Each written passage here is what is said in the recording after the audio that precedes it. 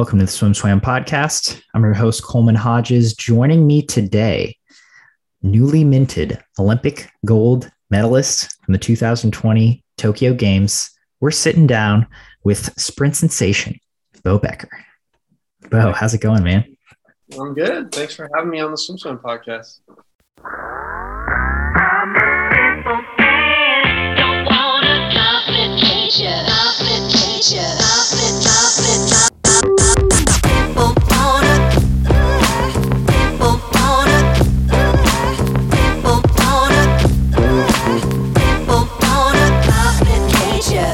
Absolutely. It's great to sit down and talk with you. I've talked with some of your former Sandpiper teammates. Recently, I talked to Ron Aitken, your old coach, and I'm excited to finally sit down and have a chat with you. I don't know if we've ever talked before. I may have interviewed you once or twice, but yeah. You've interviewed me at a few college meets and stuff. But yeah, this will be my first time on the podcast, so I'm excited.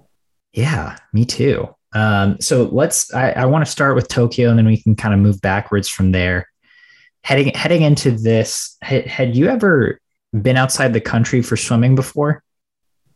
Yeah, I've been outside twice now. So my first, both with ISL. Okay. So the first time was in Naples, Italy for the first season. We were there for a week. And then I was in the Budapest bubble for the 6-week period for ISL last season. So yeah. For the second season.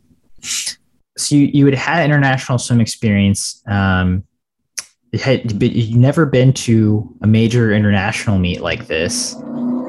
Did you have expectations going in of just kind of how it would feel, what it would look like? Well, I mean, we have a lot of guys on the team that this wasn't their first rodeo. They gave a very clear picture of what it was going to be like. We FaceTimed in with Phelps on our training camp, so that was pretty awesome. He gave us some good pointers about what to expect, what the warm down and warm up pool is going to look like, how hectic it's all going to be. So just kind of be mentally prepared for all that. So I had an idea going into it. I just didn't really have experience with it. So yeah. So I mean, that seems like it would be pretty helpful. Once you got there, did it live up to your expectations? Were there things you were like, oh, were there things that surprised you at all? I would say the biggest thing that surprised me was how nice the facilities were in Tokyo. They really went up and beyond what everyone had kind of expected, so it was really awesome to see that. And the warm-up, warm-down pool wasn't too bad. They had, a training pool out in a separate building right next to the actual competition pool. So the actual warm-up, warm-down pool wasn't too bad. There was obviously some busy days and stuff, but all in all, it was fine. So I could manage, warm-ups and stuff. But nothing really surprised me except for how much you walked. I wasn't fully mentally prepared for how many miles in the day you'd actually walk throughout the village, getting to the buses, that kind of stuff. Because our bus to get to our venue was at the end of the line for all the buses. So it was a little bit of a walk just on a daily basis. But, after the first couple of days, I kind of got used to it. Do you know how far it was? Were you walking a mile each way? Longer than that? No, it wasn't too much. It was just it added up throughout the day. So it was quarter mile walk to the buses. You're walking throughout the venue, then you walk back to the bus, do the bus ride, you walk back to the dining hall, then you got to go to the dining hall several times a day. So it probably added up to a few miles of walking every day. So I just didn't fully put that in my head. And these are the things you think about when you're on taper as a swimmer. Yeah. I would think that most people aren't. I guess maybe now a lot of people count their steps, but I would think normally, most people aren't I don't know how many miles I got in today, but I'm guessing if you're trying to perform at 100% at the Olympic Games, you're maybe a little more conscious of it naturally. Absolutely. Absolutely. So you get to the games. How are you feeling coming off of training camp? Were you feeling pretty springy, pretty good in the water? Um, so I actually was training with Caleb and Coach Troy. I was in their training group. Um, really enjoyed working with them. I got some different insights, obviously, working with, one of the best swimmers in the world. And I would say just like in general, I didn't feel the best. I was just like the classic sprinter, one day I felt great. One day I felt god awful. Some days I felt okay, you know. So I wasn't really worried about how I was feeling. More just like kind of went with the flow, trusted whatever Troy was doing because, he knows what he's doing. So, yeah, I just kind of played it by ear. If I was super tired one day, I'd say, "Hey, Troy, need to chill today," and he'd be like, "Okay, let's do it." Or like if the practice wasn't necessarily what I wanted to do that day, from what I was used to, I would just say, "Hey, let's maybe do like 3 rounds instead of 5 or something like that." So there was a lot of like communication between Coach Troy and I, and so we worked pretty well together in that aspect. Nice. That's pretty nice, especially who was your immediate coach like heading into trials and right before camp? Um, well, I was working with Kelly Kramer in Minnesota Mm-hmm. pretty much the whole entire time that I went back to Minnesota, um, all the way up until trials, and then obviously that week break in between trials and leaving for training camp. Yeah. Okay. Gotcha.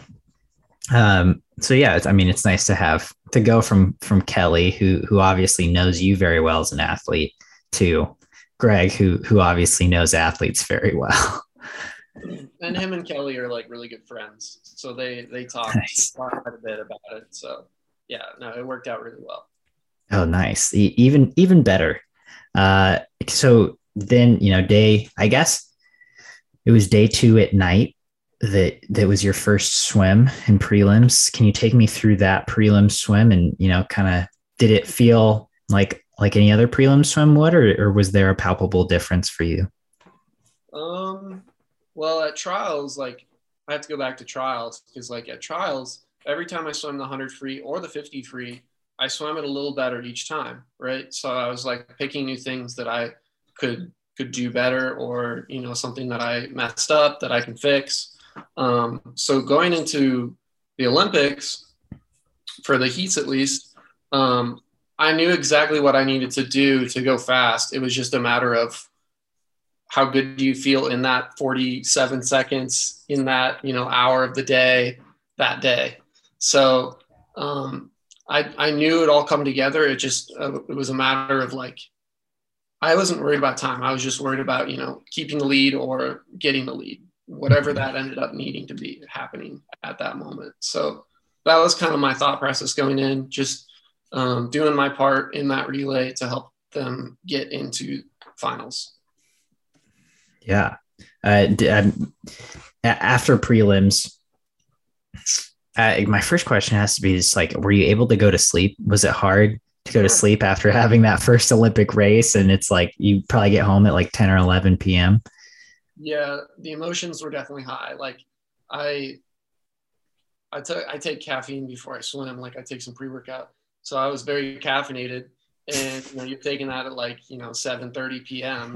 So you get back at like 11 to the village, and yes, it was very difficult to sleep. I tried to take some melatonin and get back to bed. So I probably got like 6 hours of sleep, so it's not too bad. Enough to where you can call it a sleep, instead of just like a nap, quick nap. So I mean, that wasn't too bad. I've had worse turnarounds, like NCAA's or stuff like that. Yeah. Yeah. That does sound pretty good considering you were caffeinated and you get back at 11.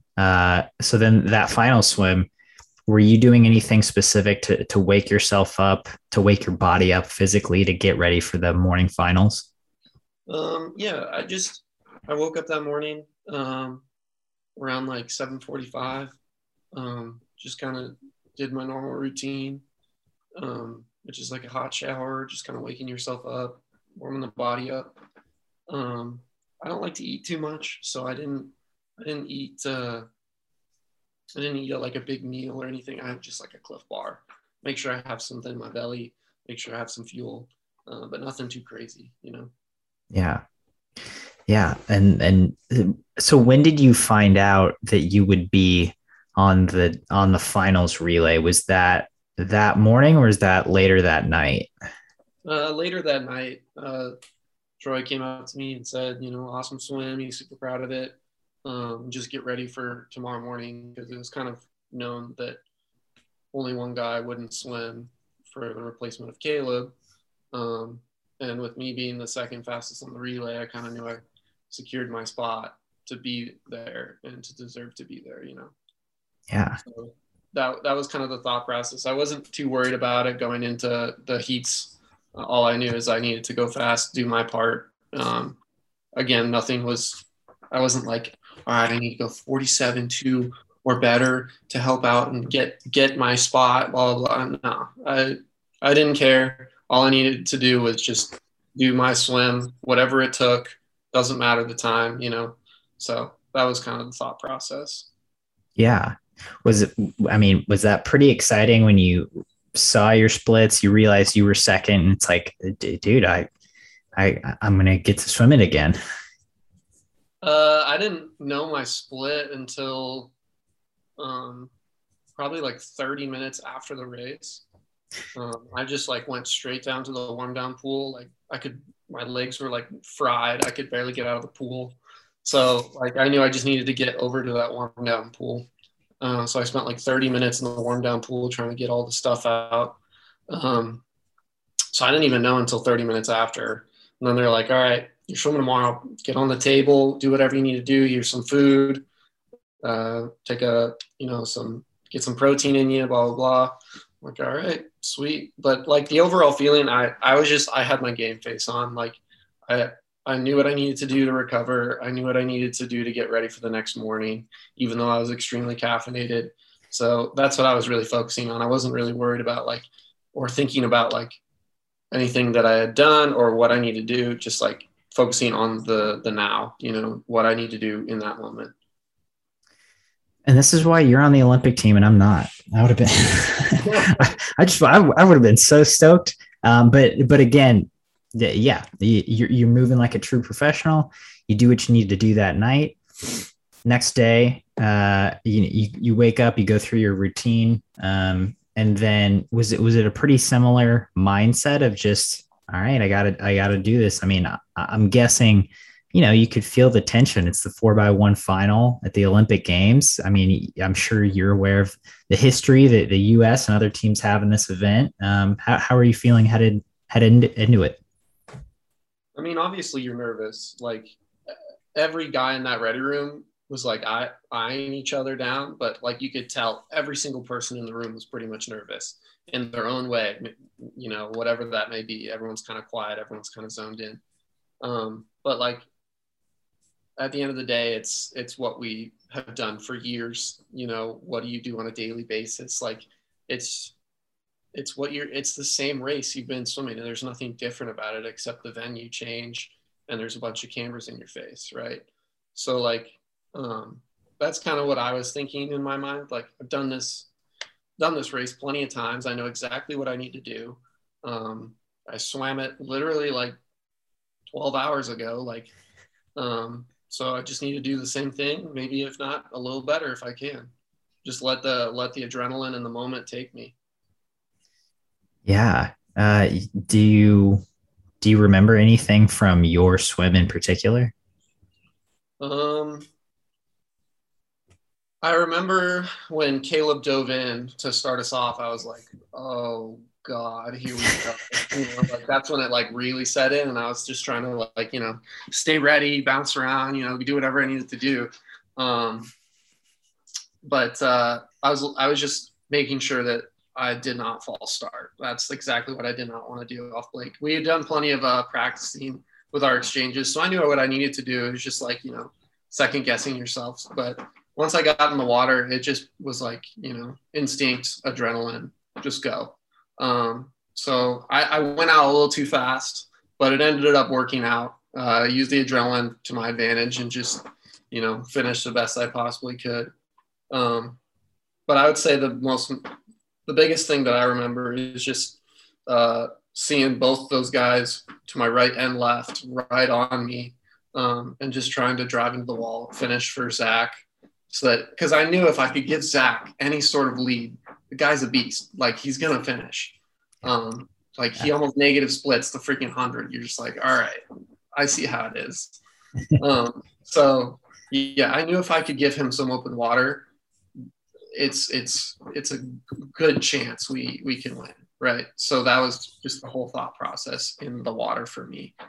And then I just wanted to get out because you couldn't get out in the lane. You had to go over to the side, So I'm like trying to get over the lanes as fast as I can. I'm like seeing tunnel vision. I'm like, oh my God, I got to get out. So finally I get out, walk over, and it's like the last 20 meters of the race. And Zach's, full body length ahead. I'm like, oh my God, we're going to win this thing. So I would say that's like the biggest thing that I remember. Yeah. Yeah. And then, once Zach hits the wall, can you take me through the emotions? What did you realize or what went through your head first? Is it like, I'm an Olympic gold medalist. We just won. That was cool. Oh my God. Yeah. I mean, honestly, I thought about like the fact that, 9 to 10 months ago before this, I was pretty much retired. And now I'm an Olympic gold medalist. Like, that's what I was thinking about. And just like the pure joy and like being able to sell. That's what's so great about relays. Like, yeah, it's awesome to win an individual gold medal. Like, that's so cool. But like being with your teammates who like you raced through college and like at all these different pro series meets or in ISL, they're now your teammates and you get to celebrate that with them. Like all of your hard work, everything that you've like, you just dropped your life for this, it's just all that coming together in one moment is just insane. Like, there's no words for it, like, other than just, obviously you saw the video, you can see our celebrations. It pretty much says it all. Like, you just get lost in the moment where it's just pure excitement, pure joy, pure happiness, all those different emotions. Yeah, I can imagine. I think you said it great. So then having the rest of the week off, were you off? Were the coaches saying like, hey, be ready? Or was it just like, no, you're done? Yeah. So pretty much I had to kind of do everything I needed to do. Went and warmed down after bunches of media stuff. And Troy came out to me after I was done with warm down. He said, hey, make sure you stay in the water and don't do anything crazy. Just be ready to go. We might use you in something else. We don't know yet. So I said, okay, no problem. So at that moment, I knew like I could enjoy the moment, right? But I wanted to stay focused and be ready to go if they ever needed me for anything. I ended up not being on the 4x1 medley, but that was okay. At the end of the day, gold medalist Olympian, I did way more than anyone thought I could do. So I was pretty happy with it, and like it just lit a fire in my belly, ready to go. I don't know. Yeah, I don't see how it couldn't. It's pretty inspiring. It seems pretty great. Throughout the rest of the week, were you able to kind of sit with that, process it? Did it feel different on different days? And I mean, maybe not because you were so, I'm guessing you were busy being a fan too and celebrating everyone else's swims. Yeah, that was the one thing that I really tried to focus on, is just being there for every single heats and finals while I was out of the water, just cheering on everyone, because like obviously there's no fans, so you got to keep that energy really high, because a lot of the swimmers on our team thrive off that energy, like me. So I just wanted to return the favor, I appreciated everyone cheering for my race. So I wanted to return the favor in the same fact. Yeah, absolutely. Was there a race that stood out to you that you got to watch throughout the week? Definitely Bobby Fink's mile.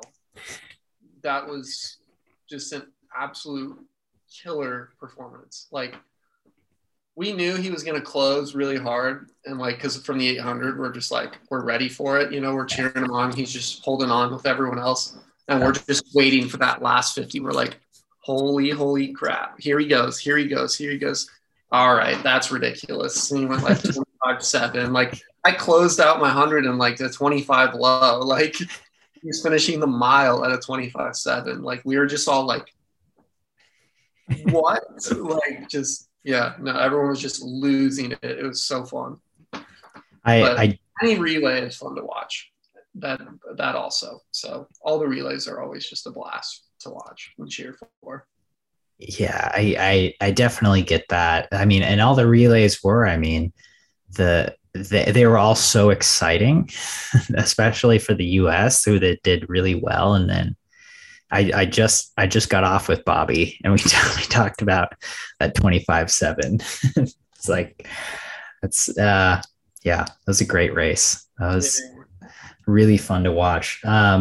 So you alluded to it earlier, but let's get into that. 9 to 10 months ago, you were essentially retired.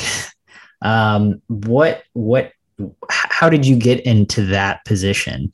Was that pretty much just everything shut down and you were like, well, what do I do? Yeah. So it has to start with ISL. I was getting ready for 2020 trials, right? And my GM at the time, Jason Lezak, called me and asked, like, do you want to do ISL for season 2? I said, I don't know yet, because I didn't know if I wanted to stop after 2020 no matter what, right? So I said, I don't know if I want to be in ISL. Like, can I get back to you on it after trials? Because if I make the team, I'm probably going to keep going, or at least get somewhat of a decent time, because I wasn't even on national team. I had no sense of funding whatsoever except for ISL. And like part-time jobs. So once COVID hit, Jason lost a bunch of roster spots, and I was one of the people who lost his roster spot. So once COVID hit, shut down everything, I just went home because there was nothing for me other than training in Auburn, because I was in Auburn at the time. Mm-hmm. And so I went home, ended up just moving all my stuff back because I didn't really know what else to do.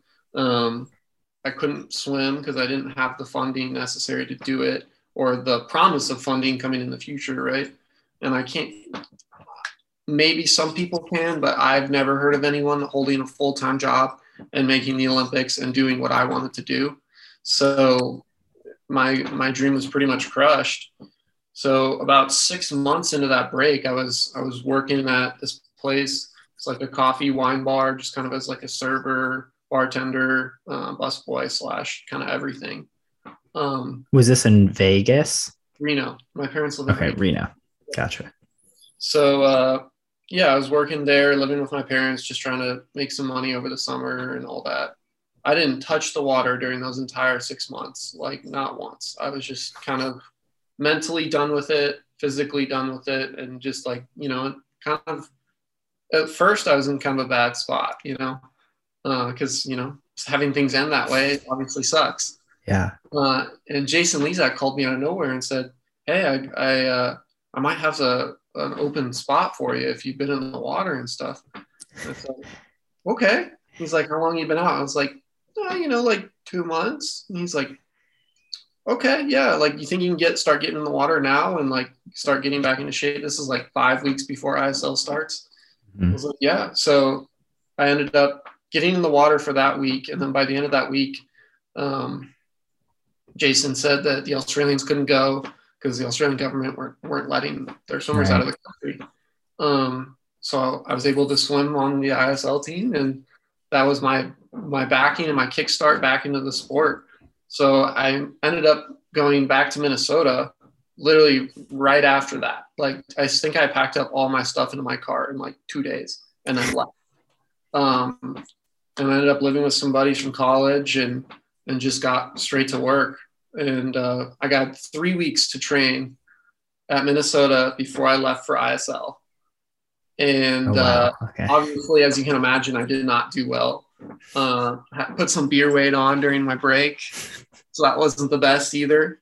So I got to swim in the ISL, got a little bit into. I had okay times for taking 6 months off, Yeah. and with only 3 weeks of training. But I was mostly benched for most of the ISL, and I just used it kind of as like a training camp, learning from the other athletes. John T. Skinner was our head coach at the time, and he was just John T. Yeah. He was just giving me tips, trying to rebuild my stroke, trying to get that natural feel back. So I just kind of used that as that. But yeah, I mean, that's kind of the story. I used ISL to get back into it, and then once I got back from ISL, I just got back here in Minneapolis and just started grinding. Just really put my head down and started working. So I knew I had a lot to catch up on. Yeah. Was there through that ISL process, was there a point where you doubted that at all? Where, when Jason first called, was it immediate like, yeah, I want to do this? Or were you like, I mean, I can't, like I've been at, was that doubt, or was that like, you were just like, yeah, of course I'm going to do this? My initial reaction was, yeah. Like, yeah, I want to do this. But after the call, I'm like, do I actually want to do this? It might be bad. So I've never taken a 6-month break. I took a 2-month break after my senior year NCAAs, and that was a lot. I was like really out of shape. It took me a while to get back into shape for 2019 nationals. And so I called Kelly, asked him, like, is this possible? Can I do this? Like, do you think I can even try? Like, is it worth my time? He said, absolutely. Absolutely. We can do it. I believe in you 100%. And I know Kelly, and I know he wanted me to keep swimming. So I was kind of like, do it. Right. So I called Ron, and Ron is brutally honest with me. If people have ever heard our conversations, it's hilarious.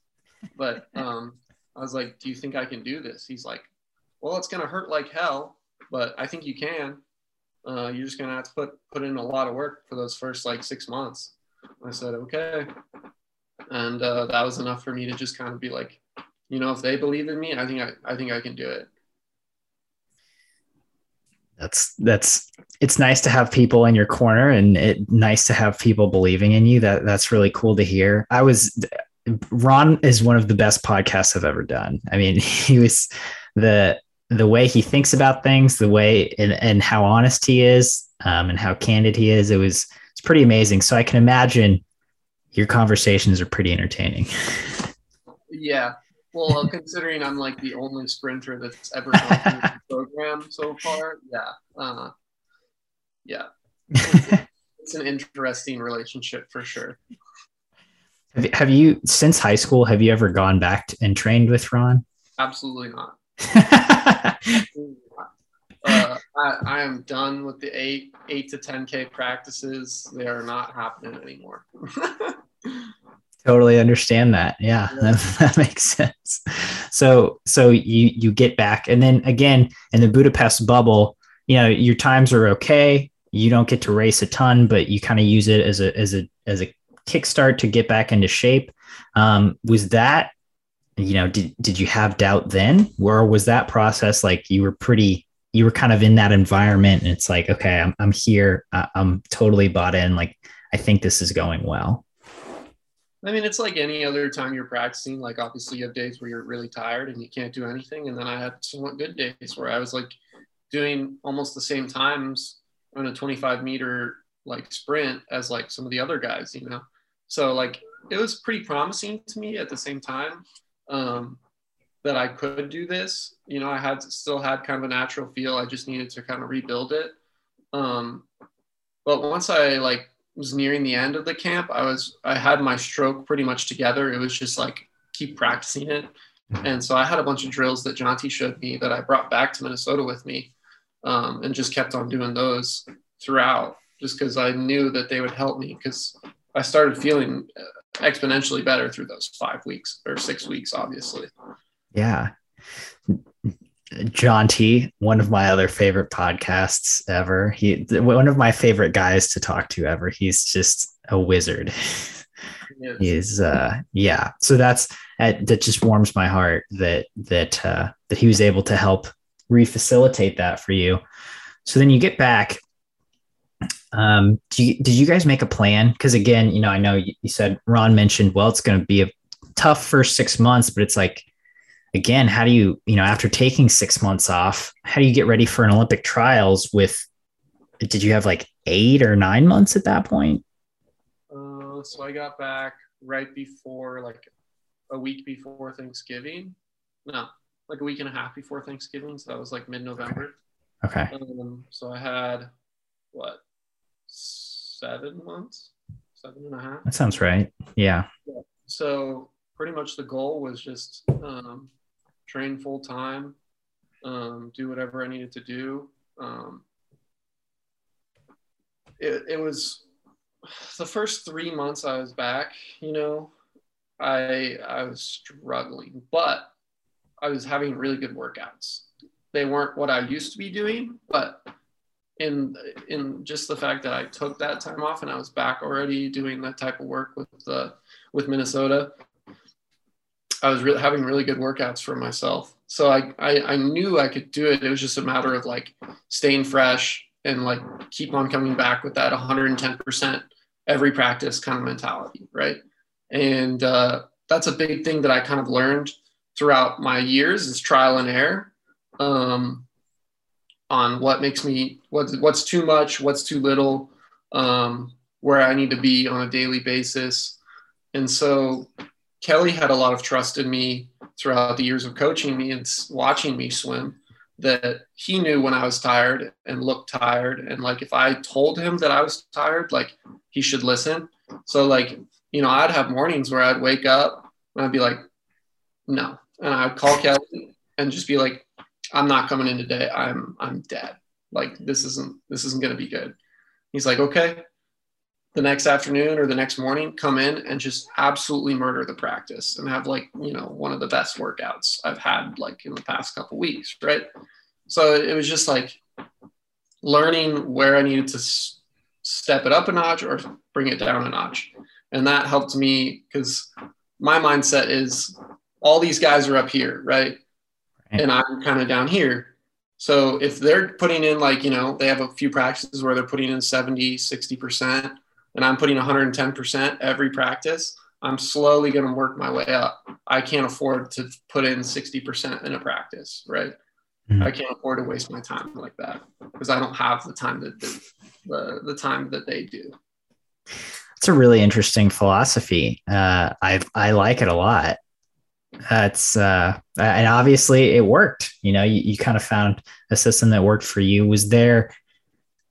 I mean, again, once those first 3 months, especially, was there like an aerobic phase? Did you have like the whole, training blocks planned out, or were you just kind of doing speed work the whole time and trying to get that feel and that power back? So through ISL, it was a lot of speed work, a lot of different stuff, not as much aerobic. When I got back to Minnesota, it was mostly aerobic type work. Really working on trying to build that aerobic base back, mm-hmm. so that when I got to about, it was probably like February, March, that's when I really started to work on starting to develop that speed more. We started doing a lot more power workouts, a lot more like stand-up sets. But for a while there, for like several months, it was just aerobic after aerobic after aerobic with like, obviously some fast stuff in there because you can't take days off of sprinting or else you just feel so bad. But I mean, it was mostly for the most part aerobic, trying to build that base back so that once I have that base, I can actually do something with it when I get some speed. Yeah. And so when did you start competing again? I think my first meet was in January. Yeah, I think it was January. I did like 2-tier pro series throughout my time, 2 or 3, I can't remember. And then one in Florida with Ron, because he would, he'd fly me out, cover the expenses. So I went to that Florida meet with Cody and Blake, and just kind of raced out there because it was short course yards in the morning and then long course meters for finals. So that was kind of a cool little meet to do. So I was able to get some racing in. The hardest part was once I got to trials, I had no idea what I could go rested and shaved, because the last time I had done that was 2019 nationals, so like I had absolutely no clue what I was doing or what I could do. What were you at nationals? Do you remember in 2019? In the 50, I think I was 22.00. I tied for second with Robert Howard. Okay. So, I mean, that was decent. And then I went 49.0, 49 flat. But then I time trialed it and I went a 48, like 9 or 48.8, because I knew I could break 49. Okay. But, yeah. And so competition wise, how did you feel like you were progressing as you went from meet to meet? I was starting to learn more, like you start to understand where you're at, how much pain it actually is going to be in the real race, and in reality, like it's not something I haven't done before. Like I've raced long course all through college, and we did long course with Ron a lot, so like I knew what I was doing with long course. It was just a matter of like getting that feel back, knowing where to start adding the legs, or where in the race I'm really gonna have to put my head down to finish. Just little things like that you can nitpick, because I knew when I rested and shaved, everything would come together. It was just a matter of like getting those details and the feel of where I am in that race. Right. Yeah. That's interesting that you were so confident that you knew everything would come together once you were rested and shaved and tapered. I mean, that's great. Obviously, as an athlete, that's what you want, but just having not done it for a while, what do you think gave you that confidence? Just my coaches, working with Kelly, he has utmost confidence in me. The fact that he allowed me to come back after all that time and swim with the team during COVID, just says a lot. And my parents, obviously, and Ron, he's like, at tier pro series meets, because the coaches can't leave for college, so I had Ron there. He was like, dude, you're looking good. You're looking good. You just got to keep going, work on this, work on that, and just keep on working. So like I had those. You have a good support system allowing you to feel that way. Like if it was just me, I would be doubting myself the whole way. Like, oh, I don't feel too good this way. I don't feel good that way. Oh, this didn't go my way. But in reality, you fill yourself with a good support system. I had good people I trained with. I had Max McHugh, even though he's a breaststroker. That kid destroys aerobic workouts. So like he's an awesome aerobic swimming partner. Just any other set other than like primary work, he's great. So I always had him. Had some good sprinters at Minnesota, to kind of always be right there. So I always had that. I would say, but obviously I never knew that I never knew I was going to make the team and be an Olympic gold medalist. Like I had no idea, but that was definitely the goal from the start. Like I told my mom and dad, I was like, if I do this, like I'm not doing it just to swim. I'm doing it to go all the freaking way. Like that was the goal from the start. Like there was no messing around for me if I was going to come back. Yeah. Was that an easy decision for you to make? I spent a few, like, because I had a full week to think about it. I was back in the water, right, in Reno, just swimming a couple grand by myself. So it gives you a lot of time to think about, like, do I really want to do something like this? It gives you a lot of time to yourself, like, and by the end of like the 5th day of really thinking everything over, I was like, you know what? I think I can do it, and I want to do it. Like, this would be awesome. And like I don't want to come back and have regrets that I didn't try. So like that was me saying, you know, I'm going to give it everything I got, and whatever happens, happens. But at least I can say I tried and I was this close, or, you know, I tried and I made it. So. Yeah.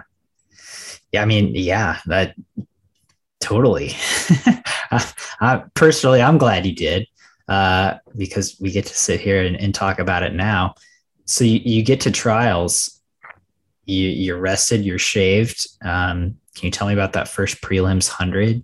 And you go 48.61. You're eighth. How did that swim feel? I just remember it hurting a bit more than I thought it would, but at the same time, I knew I wasn't out fast enough, and also I was just a little slow into the turn. Just a few things like slow off the blocks. So just a few things that I could nitpick, and like where I needed to like add my legs. So like I knew for prelims, my legs were a little bit too much involved, but not going fast enough, if that makes sense. So I was really more forcing it instead of having that easy speed, which in 100, you really need to have that easy speed if you're going to be able to finish, unless you're Zach Apple.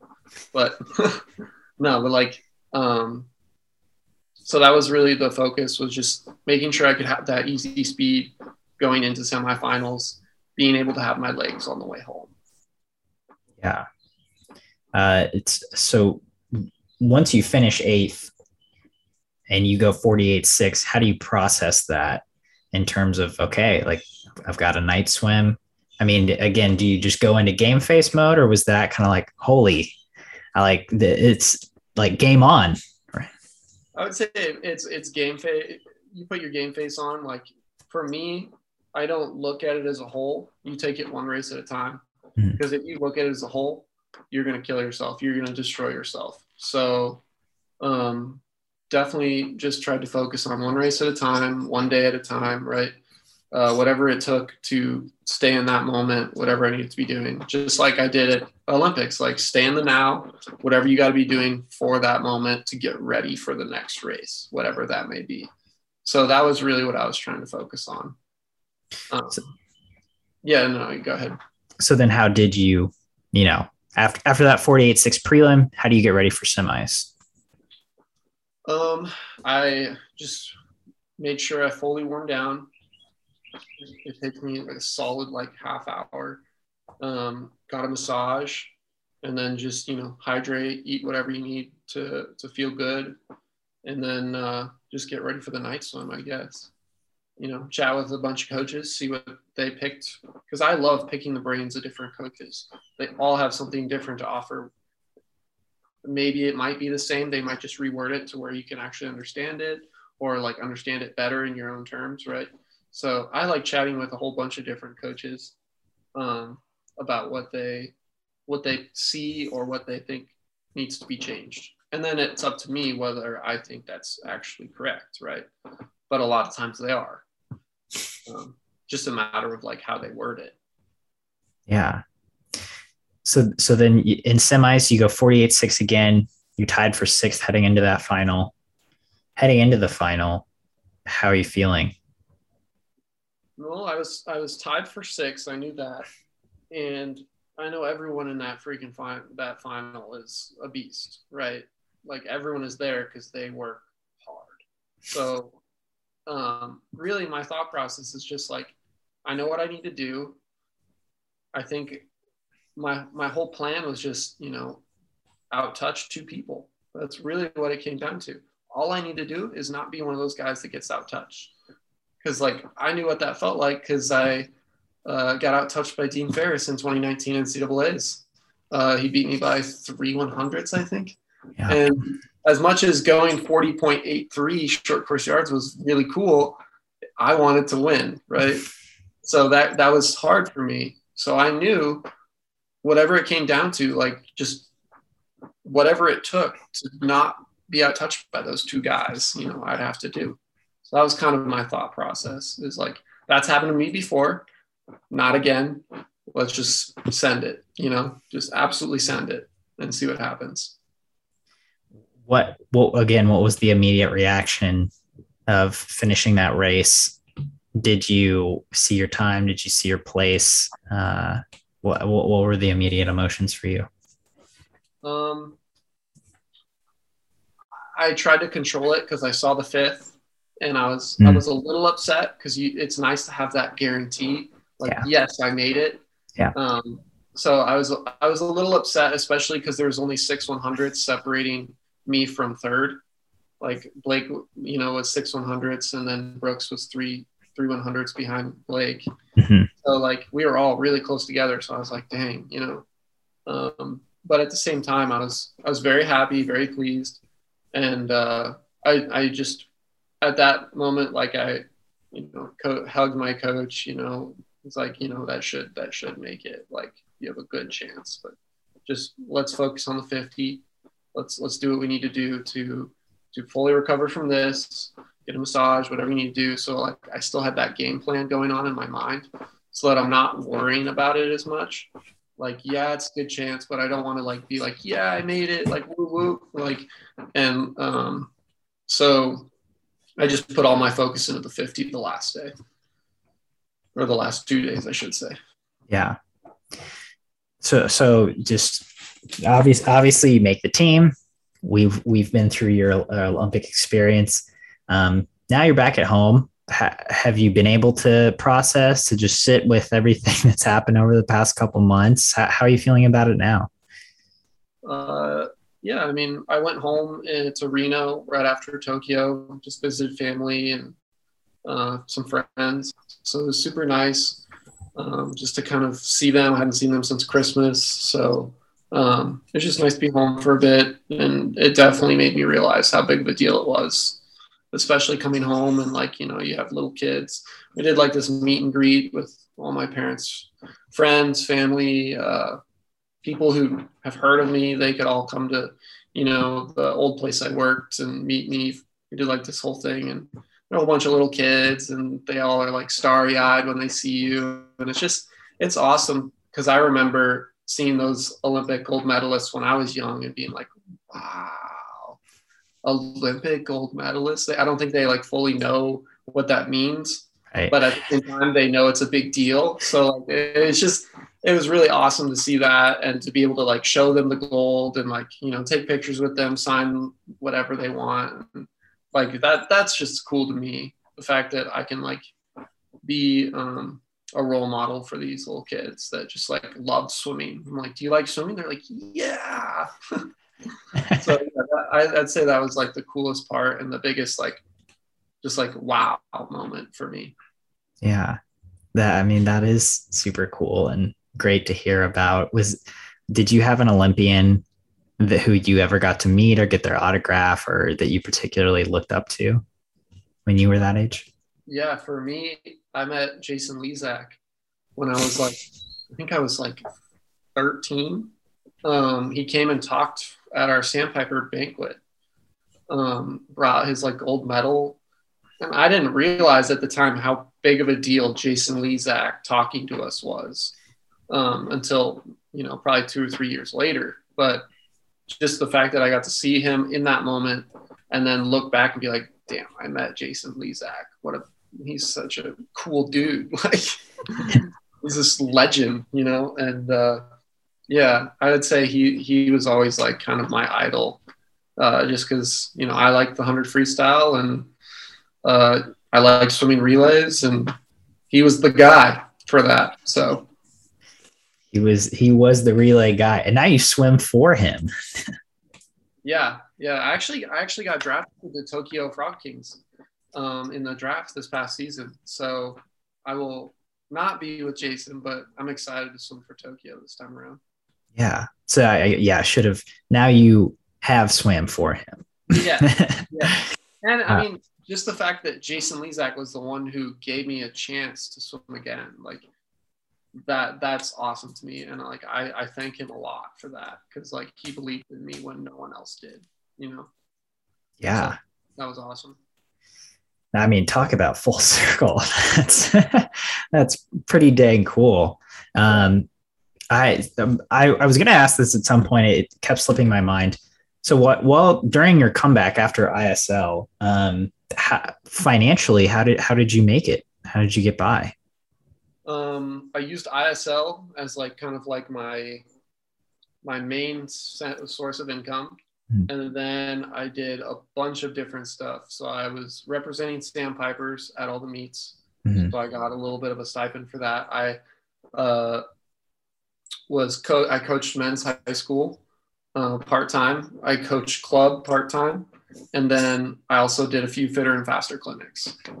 Just to kind of all like, I had like literally like technically 4 jobs at once, but they were all like part-time, kind of when I needed to work on, wouldn't stress me out too much. So yeah, that was kind of how I did things, and it worked out pretty well. I mean, I was living paycheck to paycheck, but at the same time, it was enough to live comfortably, get whatever food I needed, and just get by pretty much. Yeah. Yeah. I mean, that's really great that you were able to make it work and kind of piece all those little things together. So now you've got ISL with the Tokyo Frog Kings coming up in a couple weeks. It's how are you feeling about moving forward and kind of already jumping to that next chapter after such a big one? I'm excited, like more excited than I've been in a long time. I was excited to go back to work after I won Big Tens my junior year going into my senior year. So like, I'm excited for that. Excited because we have some new coaches at Minnesota. I think they're great coaches. So I'm excited to be able to work with them eventually once I get back. And also the fact that I can finally lift at Minnesota. That's pretty exciting because of COVID. They didn't allow pros to lift there for a while. So I was lifting by myself. So that was really hard. You know, all these things that like I had to deal with last year, I don't have to deal with anymore. I got a whole bunch of new things to look forward to. And at the end of the day, I'm just ready to like keep adding on to what I have. I don't want to lose everything that I've worked for so far, because that was hell to get it back, right? Don't want to do that again. But at the same time, I want to know what I can do. Like, I know I can get better because there's so many things that I like kind of weren't the best at, in my opinion, for my racing. And just the fact that I only had 9 months to do it. So like, imagine if I can add a few more years to that and actually not lose it this time and just keep that mindset correct how I had it these past 9 months. Like, I just think I have a lot more available. That's to say if I can stay healthy, just because of my rheumatoid. So I want to make sure that my rheumatoid is like okay during these next 3 years, because that's always been a problem for me. Yeah. Is that something that's you pretty much have to constantly manage?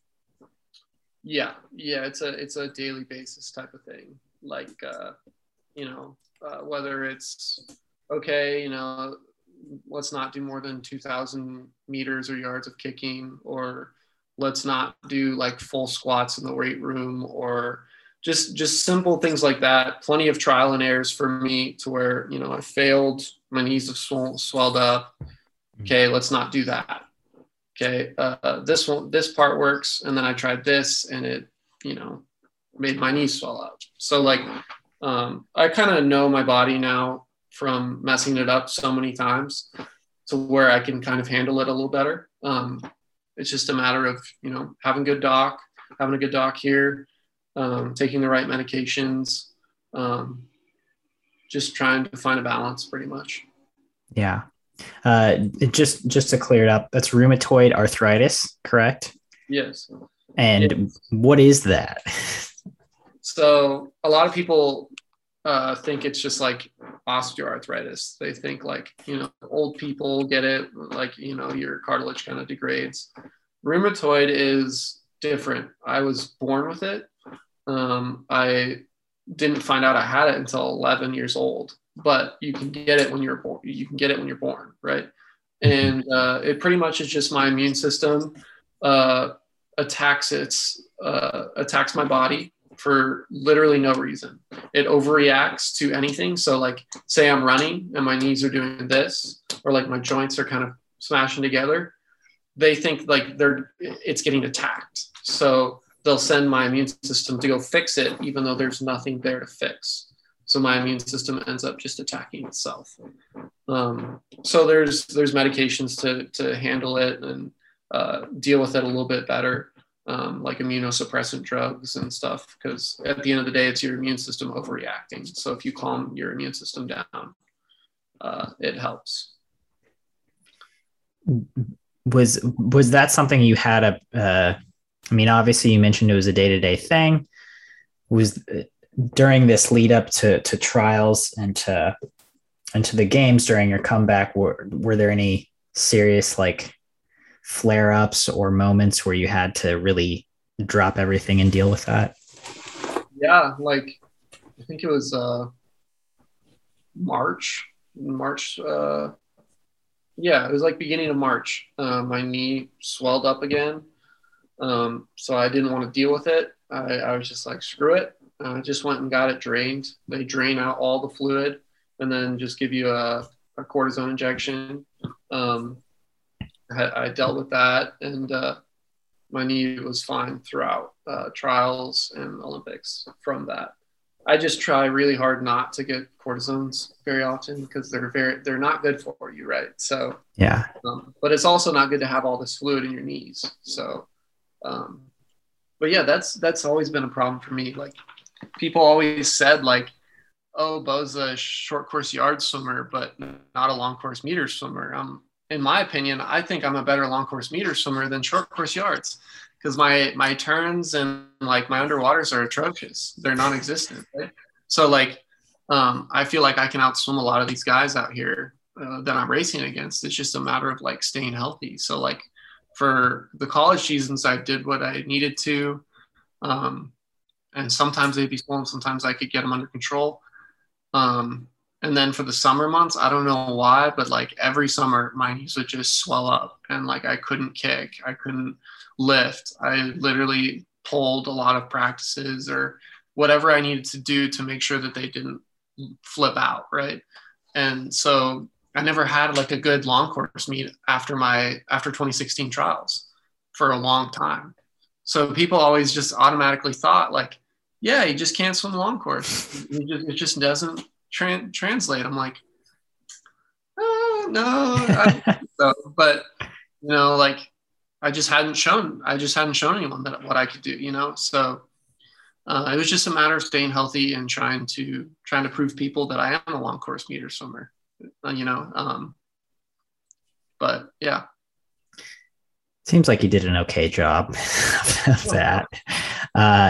So sorry, just to clarify, is your knee or knees specifically how this condition manifests itself within your body and within your training? Yeah, good question. So it actually showed up. I didn't even know I had it until I was 11. I slightly tore my meniscus in a PE class when I was like in 6th grade, and had to get surgery to fix it. It was minor surgery, right? But my knee was super swollen after the surgery. They're like, we don't know. You're going to have to get tested for rheumatoid. And my parents were like, what? That doesn't make any sense. So I ended up getting tested, found out I had it. And the rheumatologist at the time told me as an 11-year-old, like, you can't run anymore. You can't go out and do the normal stuff of an 11-year-old boy. All you can do is swim. You can swim. That's your way of like actually exercising. Otherwise, you're going to have crazy issues. So obviously that's a lot to take in for an 11-year-old. No kidding. But it was through middle school and high school, it can affect any joint at all. But it was affecting my ankles, my knees, and my lower back. once I got on the suppressant drugs, it kind of went away for a little bit, and then it focused really on just my right knee throughout college. So I had just one spot to worry about usually. So that's nice because it's, somewhat better. It's not affecting all my joints. Now it's just affecting one. So that made it a little bit more helpful. Yeah, it can pretty much happen to any of my joints. But for the past 6 years, it's been my right knee. They don't know why, and I don't know why, but yeah, very interesting. If you take immunorepressant medication, am I saying that correctly? Yeah, I mean, it's just like biologics. You can just say biologics. Okay. Yeah, were you prone to illness more when you took it? Yeah. I mean, it's exactly what it sounds like. Suppresses your immune system. So when I, to give you an example, when I got my COVID vaccine, they're like, take it at your own discretion. Like, you could be hospitalized from it. I was like, okay. I took it. I was fine. I had a headache the first one. The second one, I had like a night where I had night sweats. But other than that, I was fine. So I would say I'm pretty lucky. I know a lot of people get like super ill off of it. Sometimes like a cold can turn into like flu-like symptoms. But no, I got pretty lucky in that aspect. So that's good.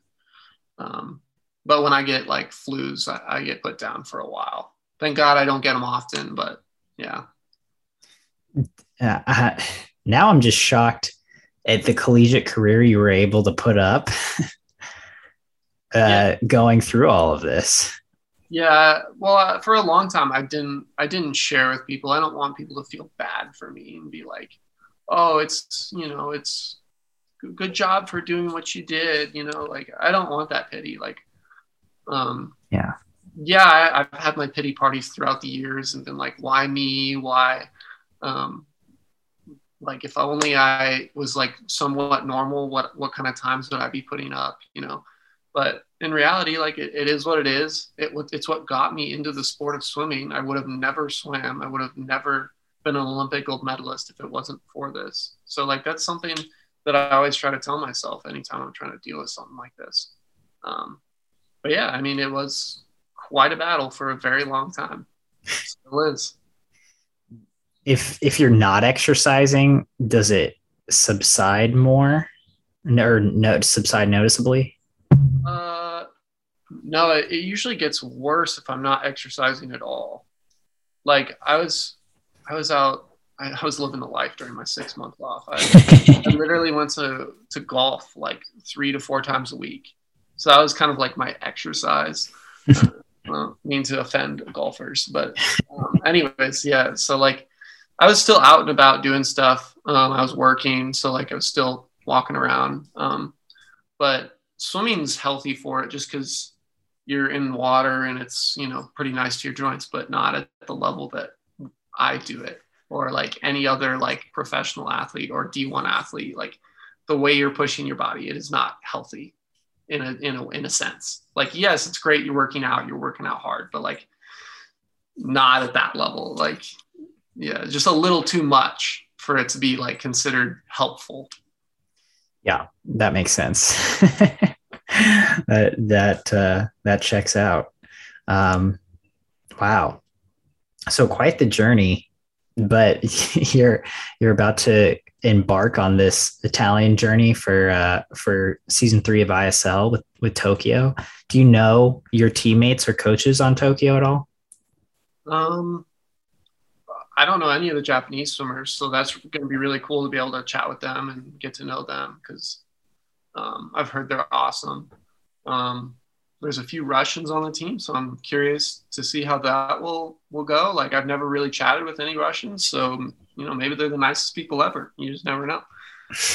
But at the same time, I think I know Paige Madden, who is Katie DeLoof, and I think it's Mallory Comerford is on Tokyo. I'm not entirely sure. I thought I read that, but anyways, I know a few people. So like it's fine. Like we'll all be kind of in the same area doing the same stuff. So I'm sure we'll be able to hang out and do stuff.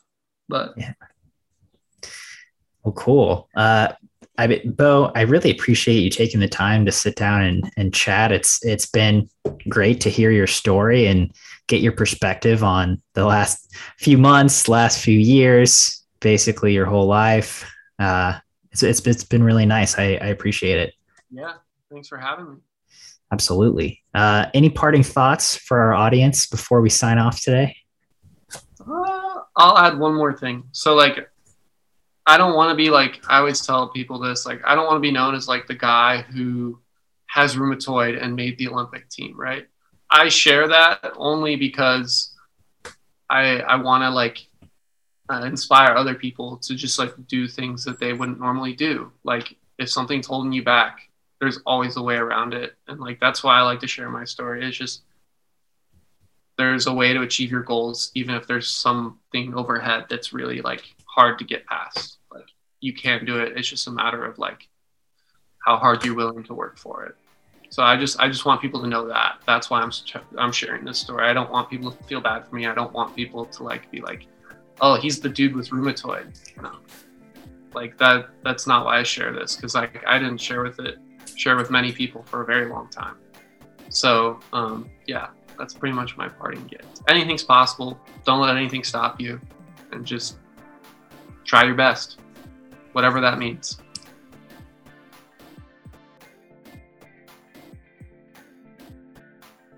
You've been listening to the Swim Swam podcast. Stay tuned for new episodes every week.